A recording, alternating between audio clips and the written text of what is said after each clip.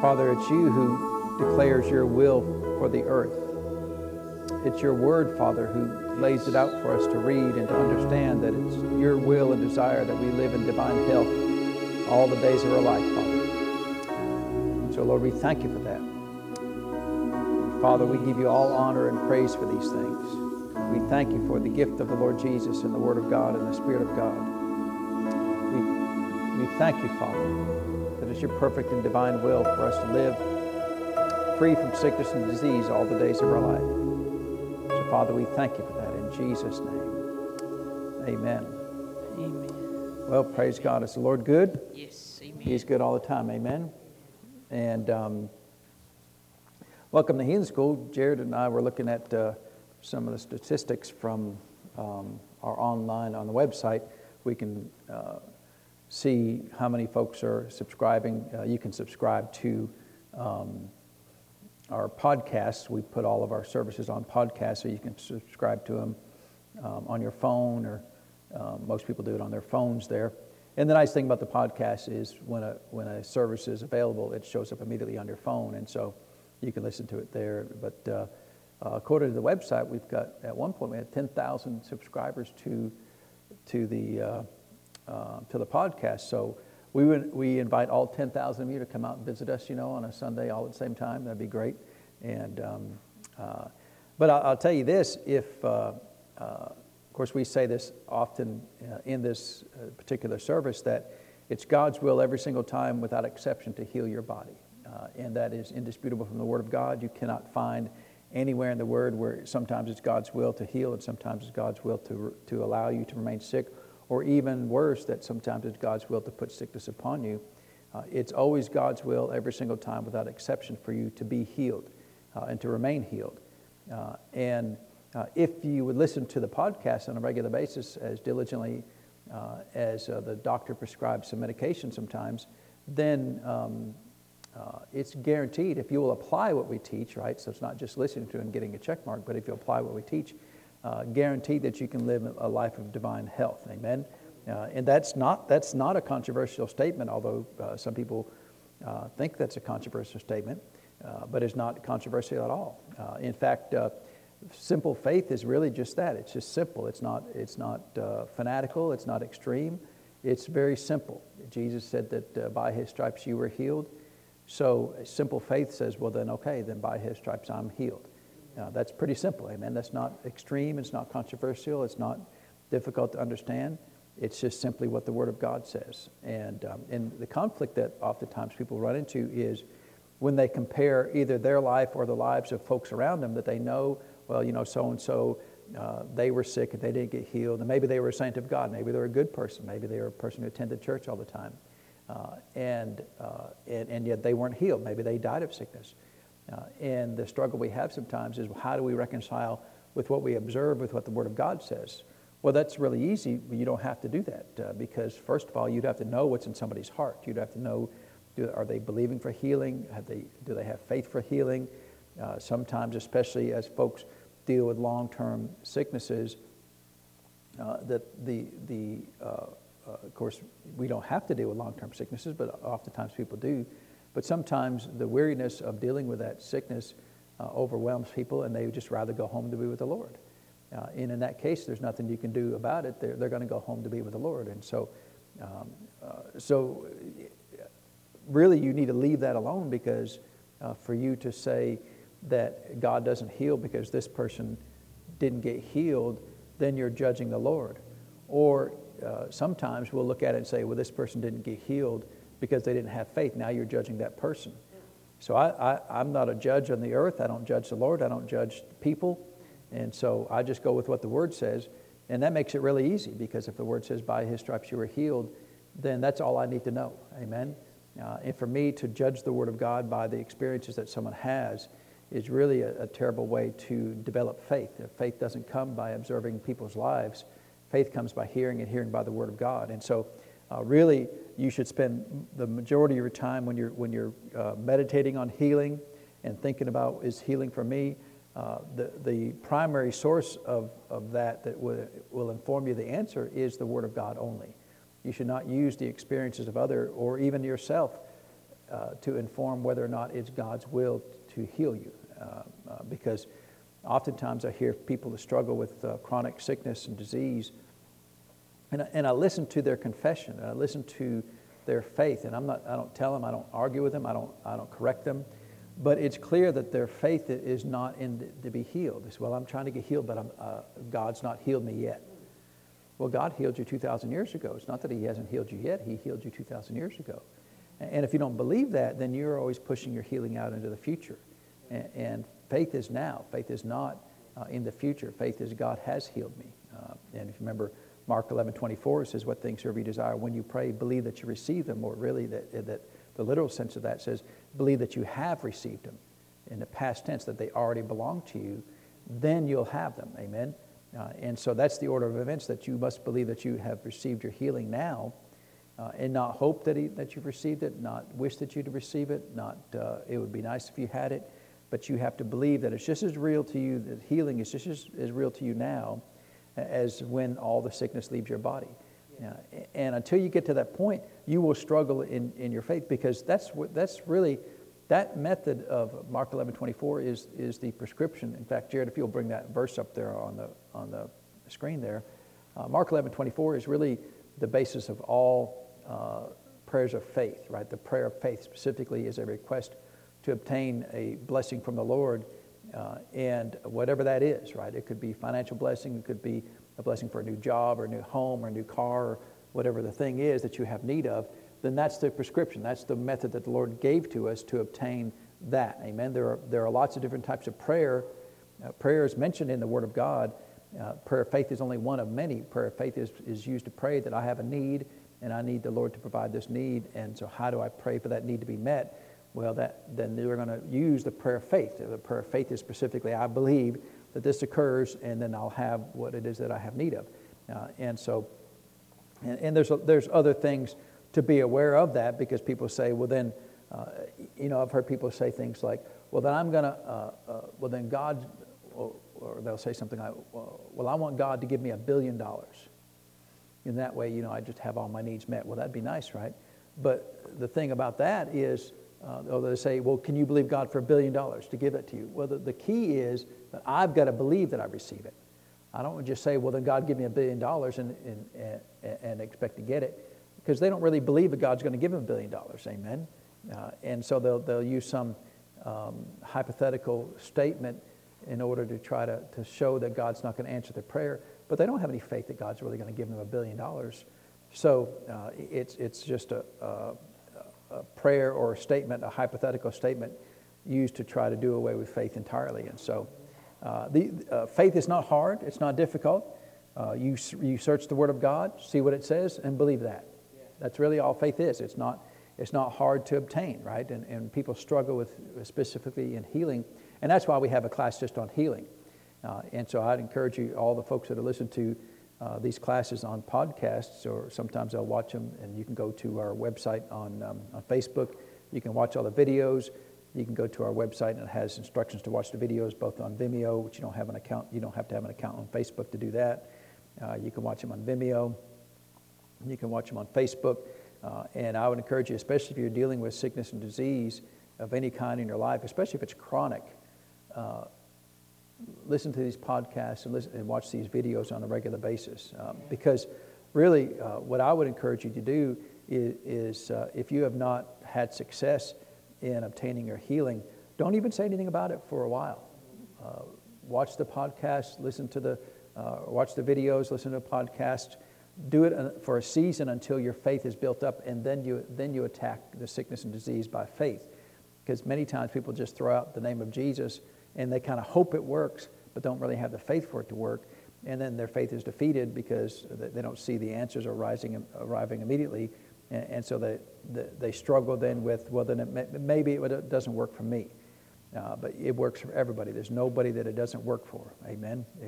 And it doesn't matter your background and your history, or whether you were the cause or not the cause of the sickness and disease. It doesn't matter. Amen?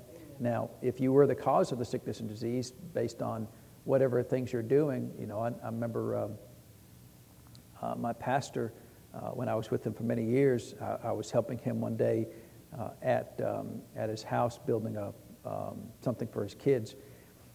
And during break, his wife came out and brought us something to drink. She brought me, a cup of something, and she brought him a 2-liter of soda, like a whole 2-liter.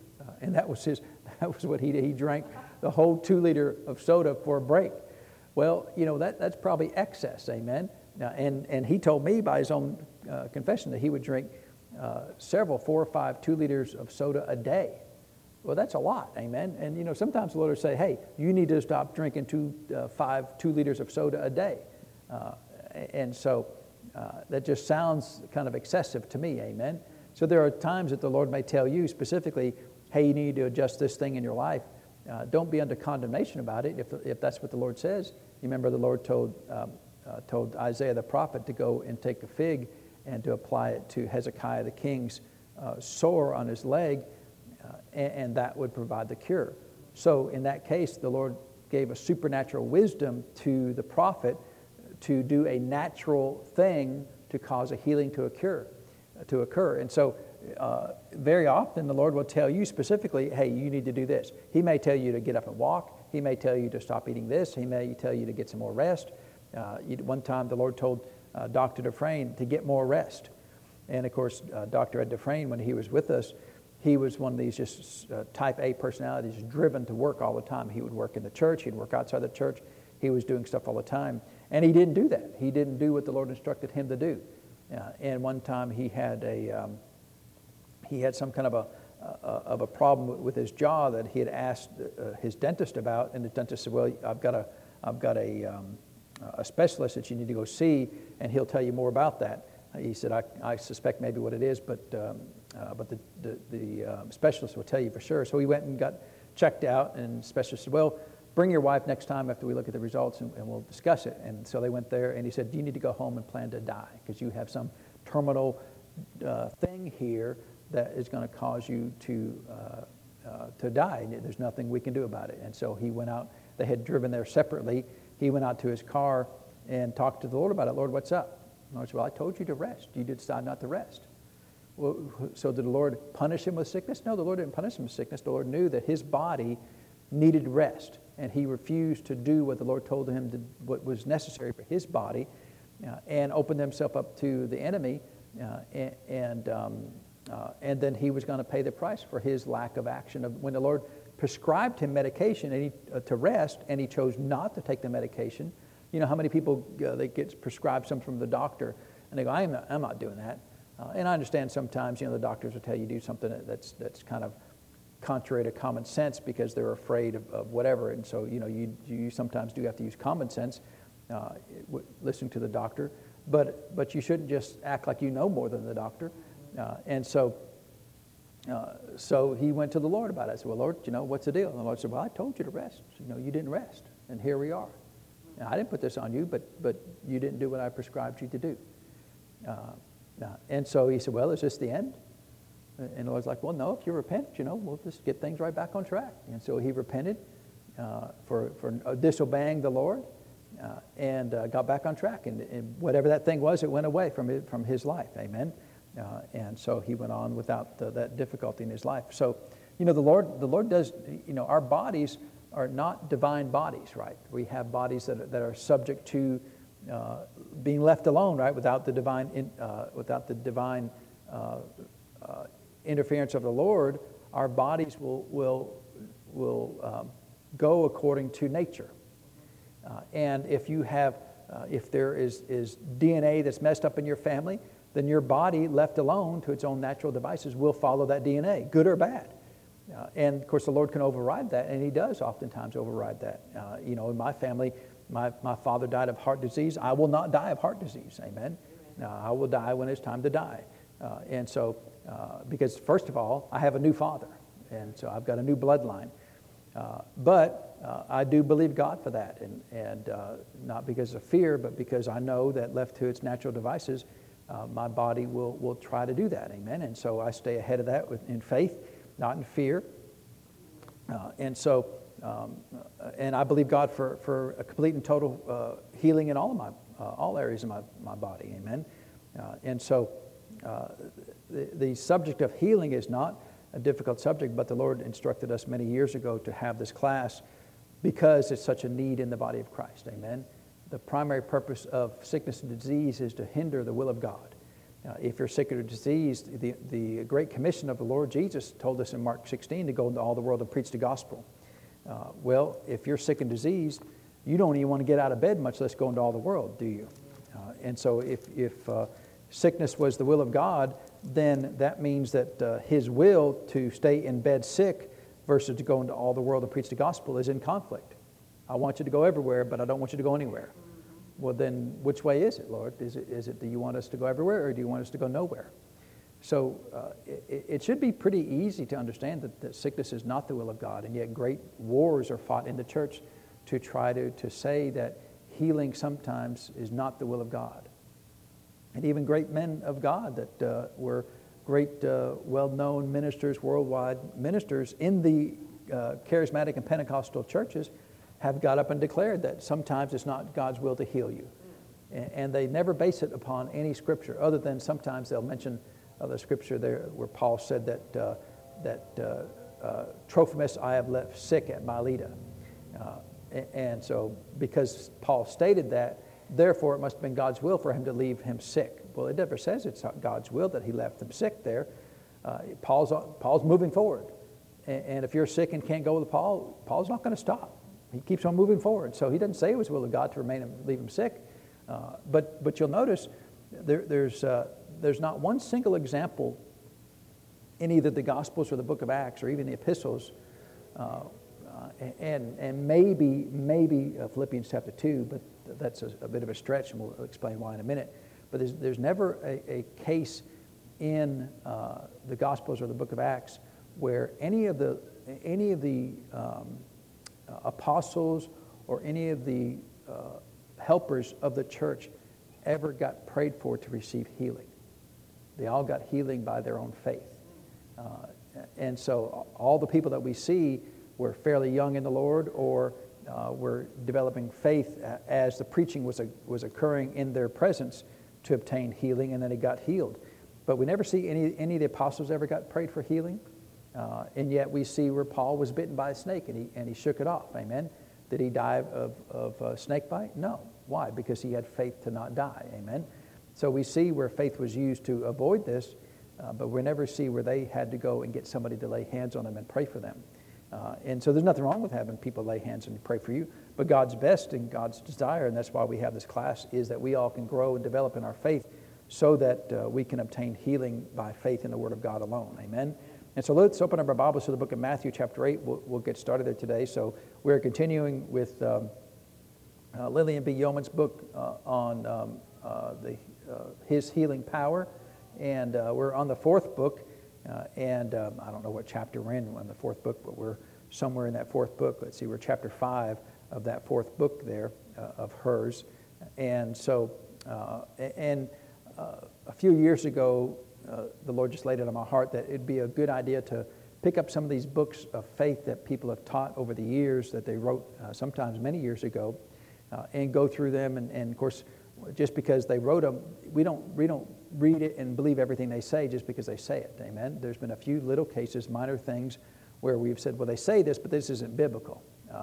And so, in fact, I think one thing that Dr. Yeoman said, that the greatest thing you can do for your healing is to get plenty of rest. Well, that's not what the Bible, does the Bible say that? There's no Bible for that. She just made that up, right? Now, should you rest? Well, you should rest, amen. You should rest as your body tells you to rest. But Jesus would spend all night sometimes in prayer. Well, there's no way he could remain healthy doing that, right? I mean, so sometimes he'd fast. Remember, he fasted for 40 days in the wilderness. Well, you can't be healthy not eating, right? And so there's a lot of things Jesus did to violate the principles of well, you got to use wisdom, brother. Well, you know, that's usually my observation of when people say that is a reason to not have faith. And so, but most of the time, you know, what she says and dictates are all good things. She was a medical doctor, and so sometimes, you know, she would lean towards that knowledge there.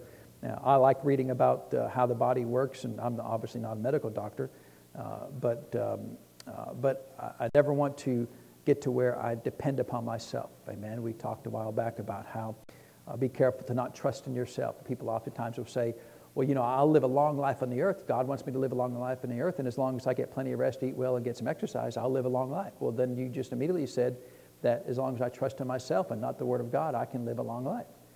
If your long life is dependent on what you do and not what you believe, then you're trusting in yourself. Amen. So just be careful. Nothing wrong with getting exercise. I don't have any problem with that. You should desire that because it does profit to some extent. But my trust in living a life of divine health is not in my exercise and not in my sleeping habits or my eating habits. It's only in the Word of God. And if I do that, then I always trust in the Lord, because the Lord will say, you need to exercise more. Well, then I'm trusting in Him. If He says, eat this or don't eat that, then I'm trusting in Him. But if I think, well, Lord, I've got it from here, I'm going to eat, collard greens and, turnip greens and, whatever other grass and leaves that I can come up with, and that's how I'm going to live a long life on the earth, then I'm trusting in myself. And of course, people will then take it to an extreme and say, well, then I'll eat, high-octane food every day. I'll drink 6 liters of soda a day because it doesn't matter what you do. Well, then that's saying that the Lord can't inform you what to do. Then that means that you're saying that the Lord will never tell you what to do or not what to do. And again, you're still trusting in yourself. If you're going to go to an extreme and eat what you want to, never sleep and never exercise, and you say, then I don't have to do those things, you're still trusting in yourself.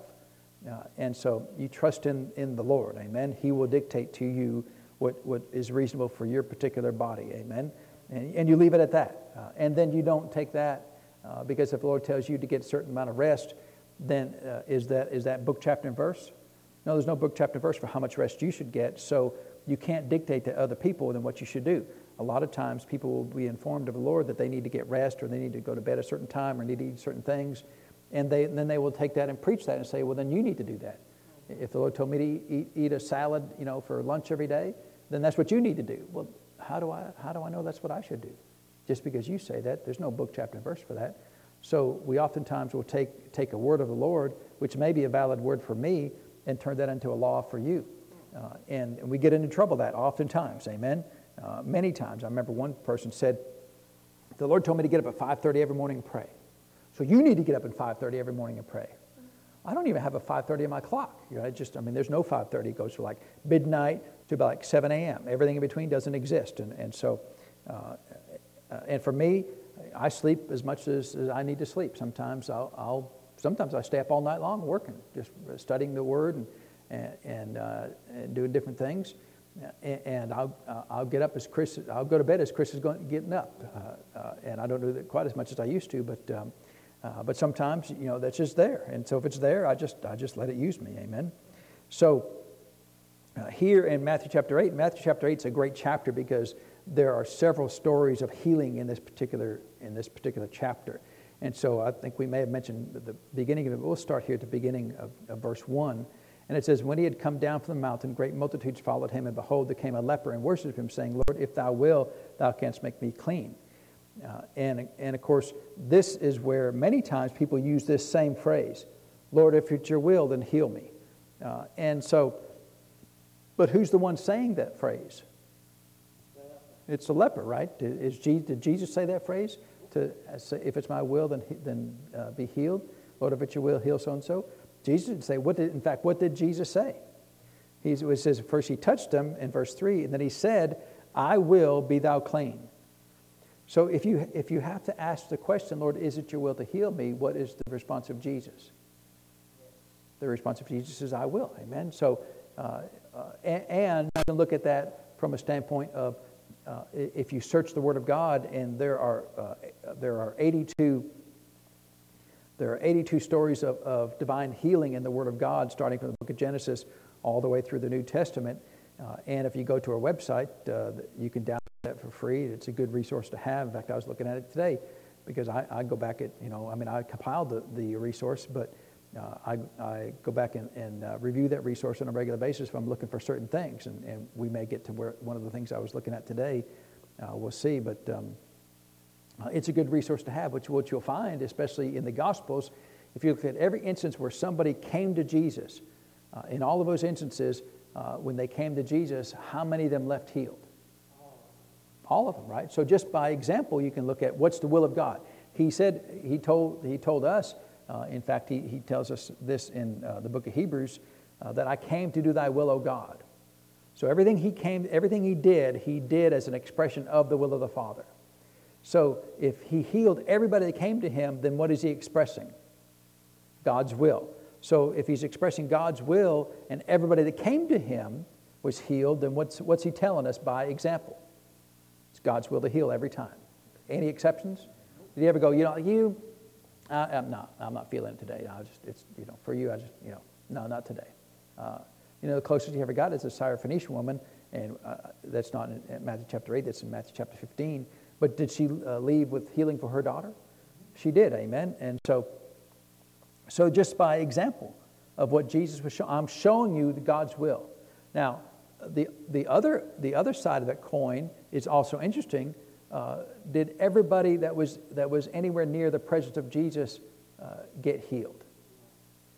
Well, we know the answer to that is no. John chapter 5, when Jesus went to it says one in John chapter 5, when Jesus went to the pool of Bethesda, it says there was a great multitude there. In fact, we'll turn over there and then we'll come back to Matthew chapter 8.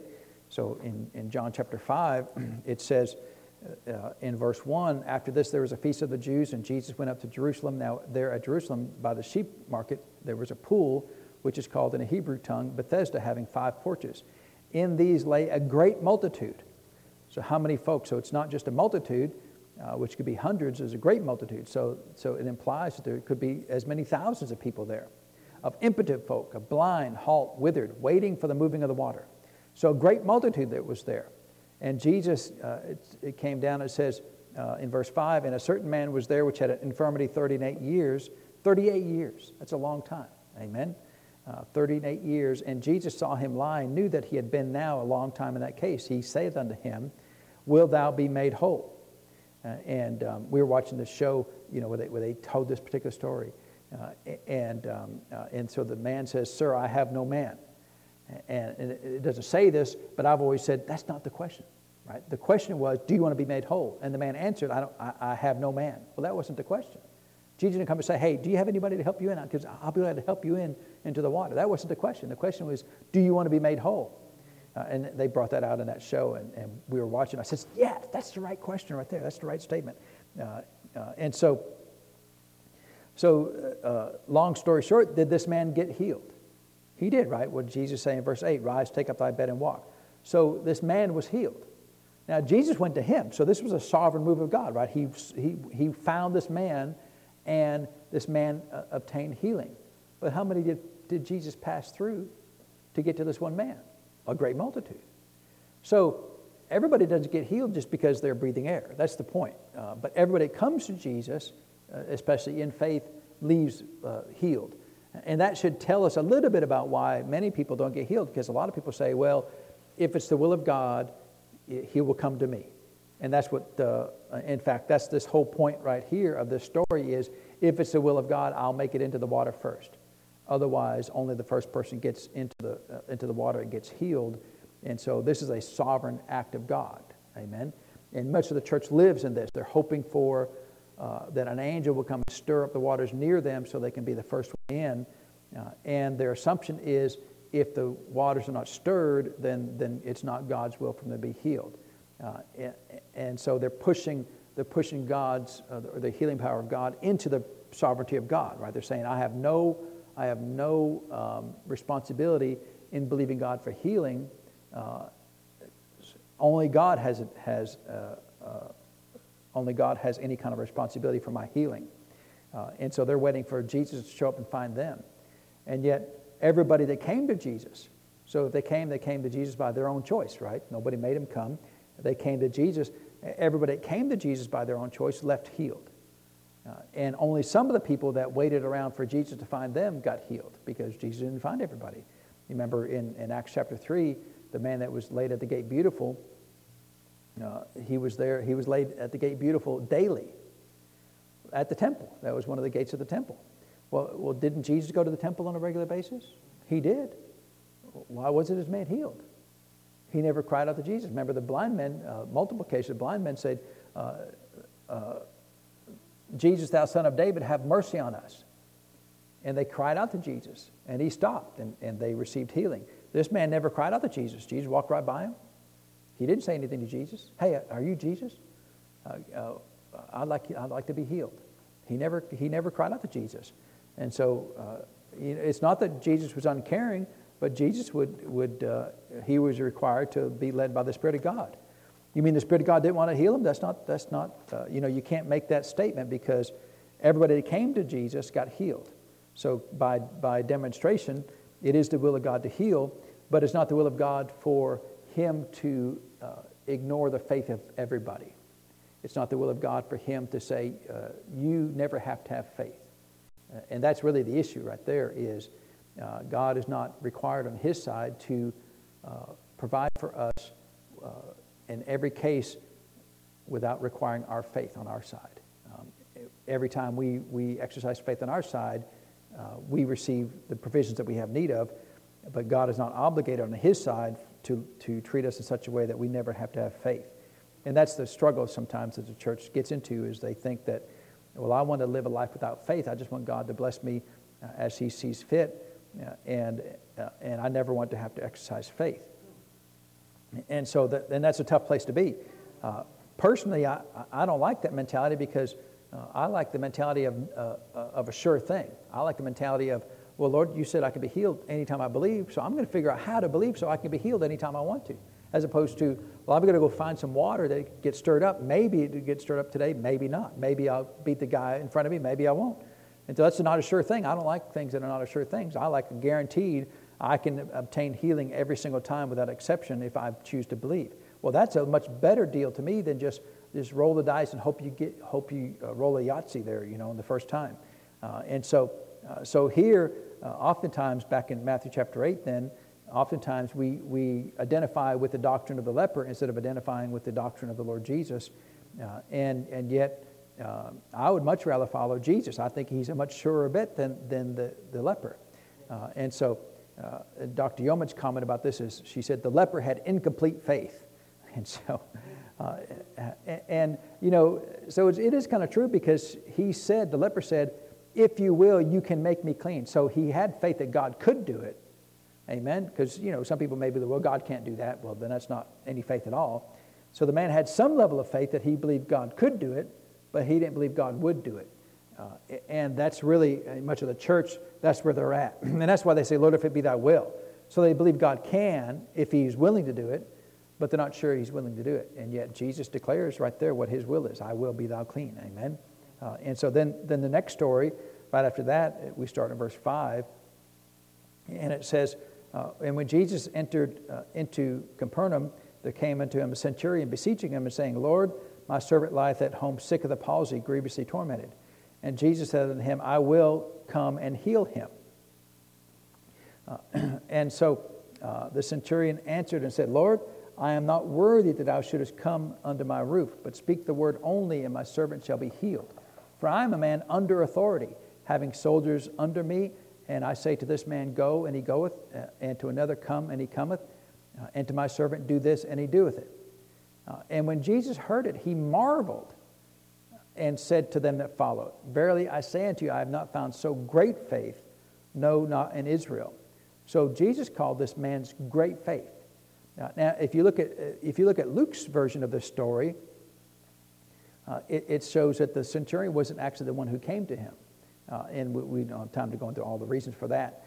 He'd sent a servant. And notice here that the man said that he was unworthy for him to come in. That's what the Luke's version of that says, that he was unworthy for Jesus to come and heal him.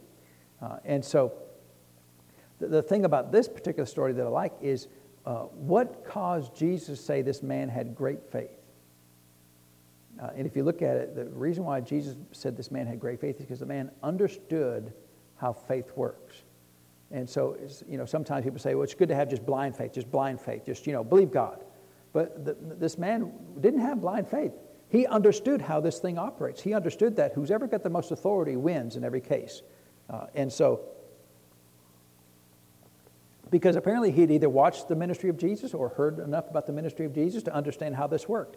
He said, clearly this is a ministry that operates by authority, that when Jesus walks in a situation, He's got greater authority than the demonic powers or the sickness and disease. And because he has great authority, he can just speak the word, and that's sufficient. And the man understood this because he's a centurion. He was raised in a position of authority. And he explains, I understand how this works. Because when I'm told what to do, I do it. I don't second guess it. I don't go, well, I'm not going to do that. Well, that sounds too hard. He just does it. And people that work for him, he's in authority. He tells them what to do.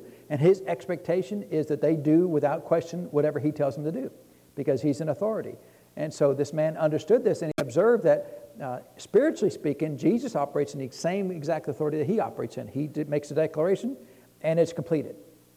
It's carried out, whether it says to come out of them or to be healed or to rebuke a fever, whatever the particular authority is. This man understands, okay, I'm observing Jesus, and I understand how this works. And so that tells me that this is really easy. All I have to understand and observe, does Jesus demonstrate the highest authority in every situation? And from his observation, he said, yes, he does. And he understood who's ever got the highest authority, then he gets to call the shots. And because of this man's understanding, Jesus called his understanding of faith great faith. And so it's helpful for us to understand, if you understand that Jesus is the greatest authority and he's granted us use of his name as the church, then we have access to that name. And so we now carry the greatest authority in the earth. Amen? And so if we understand these things, see, Jesus calls that great faith. And a lot of times if you ask a Christian, why is it that you believe that you can use the name of Jesus or lay hands on the sick and they recover? And many times it may be just simple as, well, that's just doing what we're told. Well, that's okay, but if you can understand that when I lay hands on people in the name of Jesus, then I'm executing a greater authority over that person's life than that sickness and disease has in their life. When in my own life, when I declare that I'm free from sickness and disease, I'm exercising an authority that's greater than the authority of the sickness and disease, and so therefore the sickness and disease must yield. And that's what the centurion was understanding, that who's ever dictating the authority, that the person receiving that dictate has to yield and do whatever that authority tells them to do. And this man had this understanding, and Jesus said, I haven't seen this greater faith in all of Israel. And this man wasn't even a covenant member of the house of God. He didn't grow up in the Jewish synagogues. He didn't grow up in being taught the laws of God. He just observed how Jesus operated, and he goes, that makes perfect sense to me. And for me personally, just reading the Word of God, the Word of God makes perfect sense to me. I don't know everything clearly, but it just, everything fits. Jesus is in control. Whatever Jesus wants to do, then that's what he gets to do as long as we choose to believe that. And so the Lord said that this man's faith was great. And then he comes down in verse 13 and he says, go thy way as thou hast believed, so be it done unto thee. And his servant was healed in the same hour. Now, that's an interesting statement. Go thy way as you have believed, so be it done unto thee. And if you go to that same resource, that's one thing I was doing just today, was I was thinking about it. Well, that looks like a good thing to do, is just I went through all the stories of healing, and I just put the list of stories where the person's faith was declared to be the reason why they received healing. So a lot of times people say, well, Lord, if it's your will, then heal me. And my faith hasn't got anything to do with it. If you want to heal me, then heal me. If you don't, well, then there's nothing I can do about it. But Jesus didn't say, I want to heal you because you're a great person. Jesus said, because you believed, then you get healing. It didn't have anything to do with the Lord on his side. It was everything to do with the centurion and his healing. And so, of course, that's a story there. And I'm just going to quickly just mention these verses. You can write them down and go back and review them at your convenience there. But for Jairus, in Mark 5:36, Jesus said, as soon as Jesus heard the word that was spoken, he saith unto the ruler of the synagogue, be not afraid, only believe. So he told him to only believe. And that's the weakest case here that we have. These other ones are even stronger than that. In Luke 8:50, he also, the same thing, to fear not, believe only, talking about Jairus' daughter there. In the woman with the issue of blood, in Matthew 9:22, It says, daughter, be of good comfort, thy faith has made thee whole. So again, it was her faith that made her whole. In the story was mentioned 3 different times in the Gospels, and every time it says, daughter, thy faith has made thee whole. The second case was Mark 5:34. The third case was Luke 8:48. In all those cases, thy faith has made thee whole. The 2 blind men mentioned in Matthew chapter 9, verse 29 and 30, says, then touched he their eyes, saying, according to your faith be it done unto you. So their faith is what caused it to happen, and their eyes were opened immediately. And Jesus straightway charged them, saying, see that no man know it. The Syrophoenician woman that we mentioned earlier, Matthew 5:28, it says, O woman, great is thy faith. So this is 2 times when Jesus mentions somebody's great faith, right? And yet neither one of them were Israelites. Both of them were people of the Gentile race. And said, O woman, great is thy faith. Be it unto thee even as thou wilt. In the same story from Mark 7:29, he said, for this saying, go thy way. The devil is gone out of thy daughter. Blind Bartimaeus in Mark 10:51 and 52. Jesus answered and said unto him, what wilt thou that I should do unto thee? The blind man said unto him, Lord, that I may receive my sight. Now, I always think it's an interesting story. Jesus talked to a blind man. What do you want me to do for you? Well, what do you think he wants him to do for him? You want a cheeseburger? I mean, that's kind of a Captain Obvious question, but yet Jesus oftentimes would ask people an obvious question because he wanted to see where their faith was. If the blind man had said, well, just give the doctors, wisdom to know what prescription eyeglasses to get for me, well, then that's where Jesus would have done for him. That would have been his faith, amen? Wherever his faith was, then that's what Jesus would have done. So Jesus wanted him to declare what his faith was, and Jesus said unto him in verse 52, go thy way, thy faith has made thee whole. Your faith has made you whole. So what are you believing for, big things, or are you believing for small things? So you may believe for small things and still get them. Amen? Because he said, according to your faith. So what is your faith? Well, my faith is just one eye to be made well. Well, then according to your faith, then one eye be well. And that's fine. I mean, if that's where your faith is at. And the Lord will always respond to us at the level of faith that we have. And so and I don't have a problem with it. If sometimes people's faith is, well, I want the doctors to have wisdom and to do the surgery well. Okay, fine. I believe God for that. That everything go well, that you have the surgery and recover well after that. That's fine, according to your faith. Amen. Remember the 10 lepers from Luke 17:19? One of them came back and worshiped the Lord, and the Lord said unto him, arise, go thy way, thy faith has made thee whole. And so it was his faith that made him whole. Wasn't the sovereign will of God, it was his faith. The blind man at Jericho, from Luke 18, verse 42 and 43, Jesus said, receive thy faith has saved thee, or made thee whole, right? Oftentimes it was translated as made thee whole or healed thee. And immediately he received the sight and followed him, glorifying God. And then the last case was from Acts 14, verses 9 and 10. The man at Lystra, it says, the same heard Paul speak, who steadfastly beholding him and perceiving that he had faith to be healed, said with a loud voice, stand upright on thy feet, and he leaped and walked. And so in that case, in Acts 14, verses 9 and 10, you can see from the context there that the man's faith to get healed was being developed as Paul was preaching. So Paul must have been preaching a story about healing, about the healing power of God, because that's where his faith was increasing towards, was for healing for his body. And as a result of that, Paul perceived that he got it. In the middle of his sermon, Paul perceived it. This man's got it. And so he declared unto him, stand upright on thy feet. And so all Paul was doing was giving action to his faith. And so that's the centurion, and he had great faith, amen? And so the 2 times that Jesus marveled at somebody's great faith were people who understood how authority works, who understood how all of this works, amen? In Matthew 15, about the Syrophoenician woman, she had great understanding, because Jesus said, it's not meet to give the children's bread to the dogs. And she said, yea, Lord, but even the dogs eat the crumbs from the children's table. So she knew she just needed a little bit of healing to help her daughter. And Jesus said, you have great faith, because you understand it doesn't take much faith. It takes just a little bit of faith to obtain healing, the faith of a grain of mustard seed.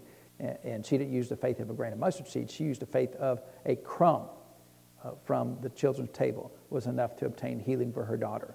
And Jesus said, that's great faith. When you understand it only takes a little bit of faith to execute what you have need of, then that's great faith. A lot of people say, Lord, I want great faith. And when they say great faith, they think a huge amount of faith, like buckets and buckets of faith. But that's not what Jesus says there. It really just takes a little bit of faith and use what you've got. Amen. Use that little bit of faith to execute everything that you have need of. And so the next story also in Matthew chapter 8 then is starting in verse 14. And it says, and when Jesus was come unto Peter's house, he saw his wife's mother laid and sick of a fever. And he touched her hand, and the fever left her. And it says, and she arose and ministered unto them. In Luke's version of that story, it says, he arose out of the synagogue and entered into Simon's house. That's in Luke 4:38. And Simon's wife's mother was taken with a great fever, and they besought him for her. In fact, I think it would be good just to turn over and look at Luke's version of that compared to Matthew's version of that. So Luke 4:38. It says, so in Matthew's version of that, it says that he touched her hand and the fever left her. But Luke gives us a little bit more insight. In Luke 4:39, it says he stood over her and rebuked the fever, and it left her. And immediately she rose and ministered unto them. So Luke gives us a little bit more insight here. Number one, he calls it a great fever. So, people back in that day would die of a great fever, right? They had no medication to relieve them of the fever. And so oftentimes that would cause them to not survive the sickness, whatever was causing the fever. And so now in this case, there's no faith of the mother-in-law here, because it says, and they besought him for her on her behalf. So it's good to have people of faith around you. Amen. And so it says he stood over her and he rebuked the fever. I always thought that's an interesting method of healing that Jesus used here. And one of the things we've got to be careful of is we should never use any of the situations that Jesus showed us by example and turn it into a law. So if someone has a fever, should you always go and rebuke the fever? No, that's turning it into a law, because that's what worked in that particular case, right? So how many different blind people were healed by the ministry of Jesus? Several of them, right? But the blind Bartimaeus and the blind men at Jericho just said, have mercy on us, and we want healing. And he said, okay, according to your faith. One time, he laid hands on somebody twice, and they received healing. One time, he spit and made mud and applied it to their eyes. So we had many different ways of ministering healing to the blind people. And so you can't turn any of these things into law. But it's interesting that Jesus rebuked the fever. So he spoke to the sickness. And he rebuked it, right? So that tells us that sometimes, by the direction of the Holy Ghost, you need to speak to the sickness and disease itself. Amen? Did Jesus speak to it? And people have said, well, you can't do that because sickness doesn't have ears. How can it hear? Well, that doesn't make any sense, because Jesus said, speak to the mountain, right? He said sometimes he speak to the tree, sycamore tree, right? Sometimes he spoke to the winds and the waves. He rebuked the winds and the waves. So there were many times when Jesus spoke to natural things. And these natural things, whether they were sickness and disease or just natural weather phenomenon, or even just natural things like trees and mountains, Jesus spoke to these things, and they responded to declarations of faith. And so anything in the natural realm has the ability to hear declarations of faith. How do they hear it? I don't know. Is there little fever ears that they're listening? I don't think so. But they do have the ability to hear faith. And it makes sense, because everything in the natural realm was created by God. Now, God didn't create fever, but fever is just a result of something else that's been twisted from God's design. Amen. All sickness and disease, whether they're viruses or germs, are twisted things that were converted and transformed from things that God created. So God didn't create the sickness and disease, but he did create single-cell organisms and a lot of things. And so over time, sin has twisted these things to be a detriment to humanity. And so everything in the natural realm has the ability to hear faith. And that's really, you just leave it at that, right? super spiritualize it. We don't turn it into some mystic thing or, Mother Earth and, all those things. That's all mysticism. We leave all that alone, amen? But if it's a thing, it has the ability to hear faith. And so whether it's sickness and disease, and so you need to know in your particular case how you should handle that sickness and disease. Should you rebuke it? Sometimes he rebuked it. Sometimes he didn't do anything. He said, according to your faith, be it done unto you. Just faith alone, nothing else. There was no commandment. Just faith alone got the job done. Sometimes he rebuked the sickness and disease. Sometimes he laid hands on them. Sometimes he, like you said, he spit and turned it into mud and put it on them. So there's many variety of ways that even Jesus himself ministered healing. So don't turn it into a law. If you're not obtaining healing immediately, I would go to the Lord and say, Lord, is there something special I need to do? Do I need to speak to the sickness and disease? Do I need to have hands laid on me for the sickness and disease? Do I need to have anointing oil? Sometimes he told the disciples to go and anoint with oil. He never did anoint with oil, but he did tell the disciples to go anoint with oil. And so sometimes, like with Paul, they sent prayer cloths. So do you need a prayer cloth? To me, it doesn't matter. The mechanism is used to obtain healing. To me is just, did I receive healing? Right. And some people, well, I just do it by faith alone. Well, that's great, except maybe this thing needs to be rebuked. Maybe it's a demonic presence. Maybe sometimes there was a demonic presence, and Jesus would cast the devil out of somebody, and that resulted in healing. But you remember turn back over to Acts 19, where Paul talks about Paul and his special miracles. It says in verse 11, and God wrought special miracles by the hands of Paul, so that from his body were brought unto the sick handkerchiefs or aprons. So from his body. So he touched these prayer cloths. Remember, twice in the Gospels, both the woman with the issue of blood and then the multitude wanted to touch the hem of Jesus. So that's cloth that had touched his body. And so they sent the sick handkerchiefs or aprons, and diseases parted from them, and evil spirits went out of them. So the sickness and disease was caused by evil spirits, and yet there was no casting out of devils specifically, was there? And so, and we can even see in the Gospels where even if there was a demonic presence, Jesus didn't always cast the devil out. Sometimes he just commanded healing to occur, and that pushed the devil out by him doing that. So the rule that you got to understand is there is no rule. There is no law in obtaining healing. The easiest way to do this is just ask the Lord. Lord, is there something special I need to do? And if he doesn't tell you there's something special to do, then just general faith should work. Amen. Just, well, Lord, I believe that I'm healed then. But sometimes he may tell you, you need to do this. Or, lay hands. Sometimes he's even told people to lay hands on themselves. Lay hands on yourself. He just lay hands on the sick. Well, I'm sick. If I'm sick, I can lay hands on myself. He didn't say only lay hands on other people. So you may need to lay hands on yourself for that.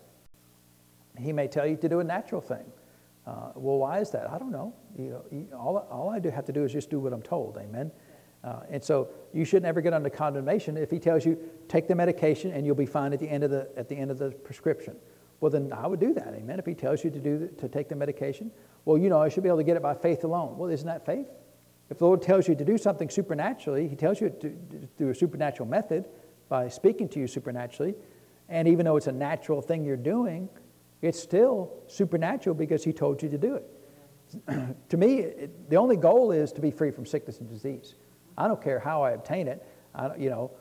My goal is always to obtain it supernaturally, but that may still result in the Lord telling me to do something naturally.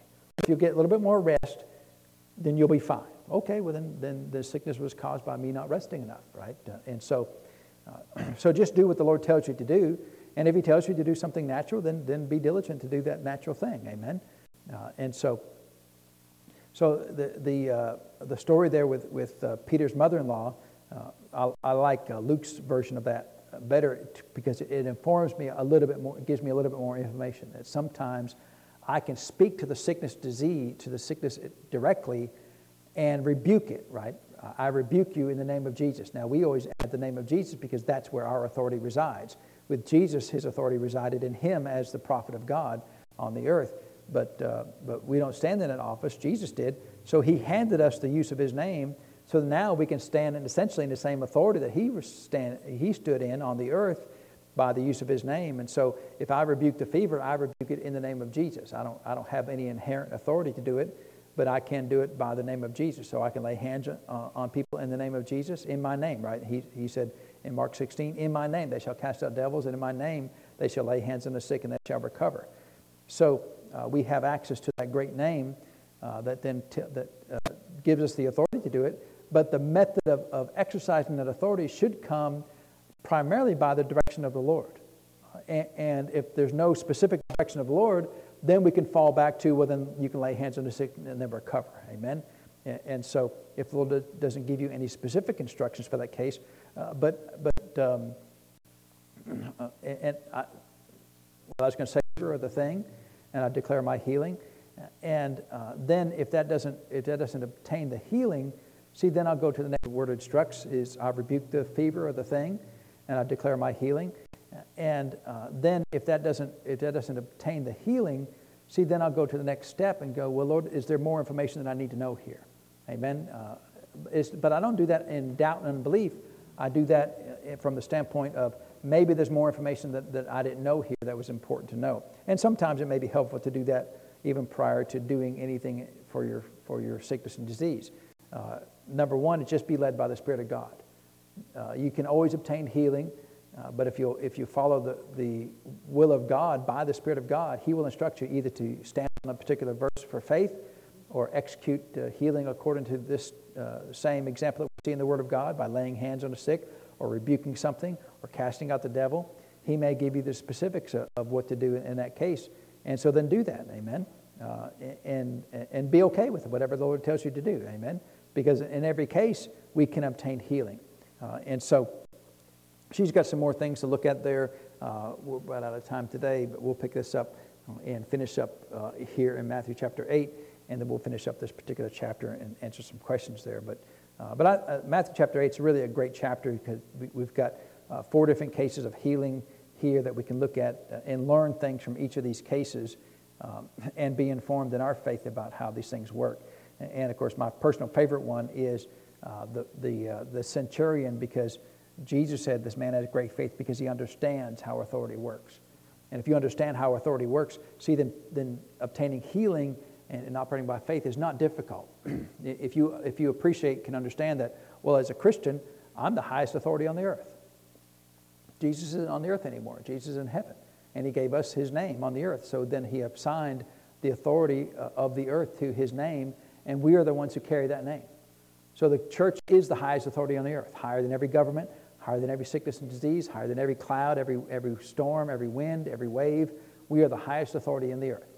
And whatever we declare is to be done as long as we declare that by the will of God. So let's pray and thank the Lord for His word today. So, Father, we thank You for Your word. Father, we thank You that You have given us Your great name to execute authority in the earth. And, Father, we thank You that living by that authority, living by that name, Father, we can obtain all the blessings of heaven that we have need of. If we need to rebuke sickness, Father, then we do that in the name of Jesus. If we need to just simply declare healing, we do that in the name of Jesus. And so, Father, many times You said that Thy faith has made thee whole. So, Father, faith alone is what's always necessary. And how we operate that faith then is instructed to us by Your word and through Your Spirit. So we thank You for that, Father. We give You the praise and the honor for it, Lord, in Jesus' name. Amen. Well, all right. Praise God. Well, we expect to see all 10,000 of our podcast members here next Sunday, right? It'd be good to have everybody here. And we can stack you up lengthwise if we have to. But we've got hundreds of them from like France and Europe and places like that. So the most important thing is listen, right? I mean, you can subscribe, but it's more important to listen than just to subscribe. Amen. And so praise God. Well, let's get ready to receive this afternoon's offering. So next month, May, it's just like 3 weeks away, right? May the 7th, we'll have Reverend Larry Hutton here from Georgia, and he'll be doing the Sunday morning service and healing school. And did we ever ask him if he did any healing school classes for Brother Hagan? I don't know if we ever asked him or not. Come ahead, Mr. Jared, receive the offering. I know a lot of the ministers traveled. They would oftentimes do healing school. Brother Hagin had a healing school as well, and his was every day, right? Every day in Tulsa.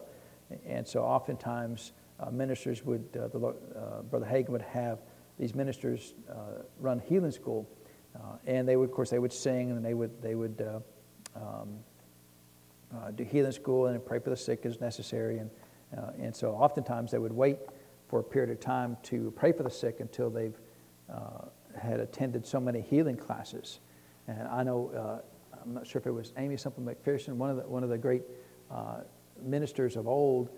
If you went to her crusades, you had to get a card, and you had to have so many check marks on your card that you've attended so many services before they even let you in the healing line.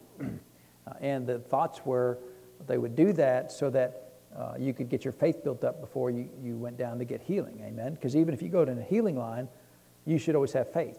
Amen. You shouldn't go, well, let's just see what happens. Well, that's not any faith at all. Amen. You should always go with an expectation of faith that I'm going to get everything that I have need of as soon as they lay hands on me. Amen. Well, praise God. It's good to see you all today. And I know we've had a few folks out this morning in healing school, but we're here. Amen. And so be blessed. Have a wonderful week, and we'll see you next Sunday.